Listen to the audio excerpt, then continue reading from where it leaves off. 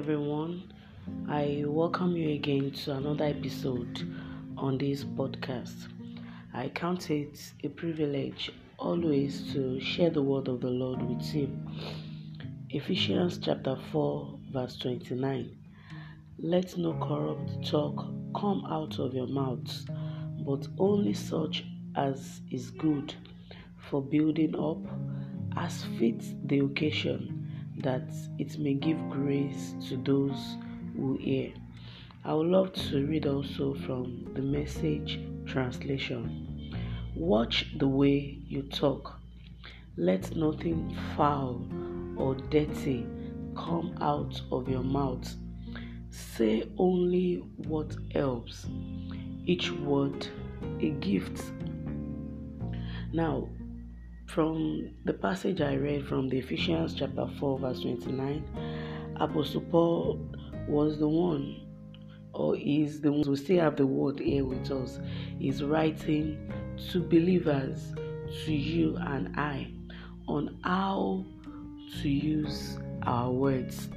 He explains and he emphasized how we believers, how we need to make a conscious effort to live differently. Our words are important, they are powerful, and we use words to share, to create, to love, and even to define ourselves. So as believers, we have control over our words, the words that comes out of our mouths. There are other passages in the scriptures that encourages us on how to bridle our tongue. That shows that our tongue is still under our control. In other words, we have control over the words that we speak, because we know that they are powerful. They have so much influence. Then they have influence on how the world, that is the environment we are, how they perceive us. Now I have, should I call it an attitude now, that once I hold a conversation with somebody, maximum 30 minutes, I can to an extent deduce the kind of person such a person is. Maybe I can say if the person is a believer, a true child of God, something like that. So we have control, and the words we speak define who we are. Now, going back to our study, Apostle Paul was telling us, he wasn't telling us what to say. He was not saying, okay, maybe this is what and what not to say per se, but his emphasis was on why to say what we say. Why do you speak those words you speak? His emphasis was on purpose, the purpose why you speak those words, and also the effects of the words we speak. Now, the questions we should ask ourselves are: number one, why do you speak? And what are those words for? The words you speak, what are they meant for? So instead of us using corrupt or maybe negative words, Apostle Paul provided two guidelines. From my own study, he provided two guidelines for how to speak. The first one is that we should speak meaningful things. We should speak words that are meaningful.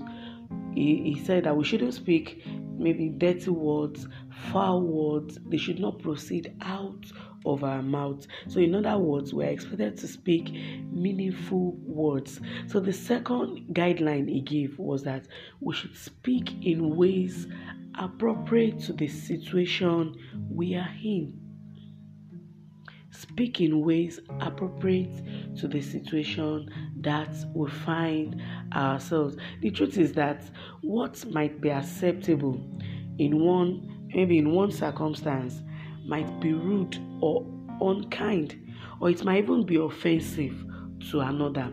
So that is the essence of this lesson, for us to know how to speak. Not just about even what we speak, but how, and the purpose to which or for which we speak. Now, as believers, the goal is for us to show grace and to consider those who are listening to our words. Two important things. Our words must be filled with grace, and it must show grace, and also we must put into consideration those who are listening, or who are listening to the words that we speak. Now, I would like to bring our attention to one more important thing about this particular passage that we are looking at today. Now, another thing Apostle Paul was saying is relevant to how we use our own mouths. It's common for us to say, okay, freedom of speech. We have a freedom of speech. I can say anything I like. After all, it is my mouth. But as believers, no. We need to do what? We need to be conscious of how we even use what we call our own mouths. Now, today, I want to go to the issue of social media. The social media is also a place where we live and speak, if you are going to agree with me. So these verses are also relevant. The Bible passage we read is also relevant to how we use our fingers to create words.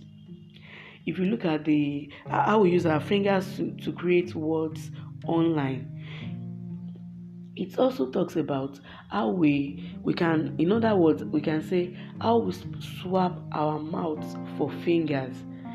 That will be also just, and it will also be applicable to our study for today.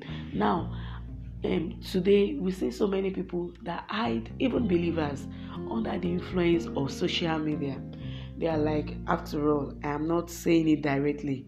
They type words that do not edify, or maybe that are not full of grace per se. So we are also looking at how we make use of our fingers, how we make use of our fingers, our presence online. They also speak volume as much as the words that proceeds out of our mouth. So how we use our fingers, how we make our presence online to be felt, they also have so much impact as the words we speak. Now, what is the essence of our lesson today? Is that Apostle Paul has advised us that we should watch the way we talk. We shouldn't allow anything foul or dirty to come out of our mouths. Foul words that are thoughtless, words that discourages people, words that deliberately tear people down. Now we know all those words that we use. Words of bragging, you want to brag, you want to feel good. Words of slander, words of gossip, false words, bitter words. These are the words that Apostle Paul has said that they should not proceed. They should not be found among us as believers. Now, rather, we should speak words that builds up. That is actually my emphasis for today. I want to encourage us to consider what comes out of our mouths. Let them be words that builds up, words that gives grace, words that encourages. Now, I am not saying that we should go about flattering people or saying what we actually do not mean, or saying words because you just want the person to feel good. You now say words that are false or that are not true. But what we are saying is that we should speak words on purpose. We should consider those that are hearing the words. Our words should build up. Our words should be filled with grace. Let the words of your mouth have purpose. Speak for good, speak for building up, and speak for grace. I pray that the Lord would help us and grant us greater understanding in Jesus' name. Amen.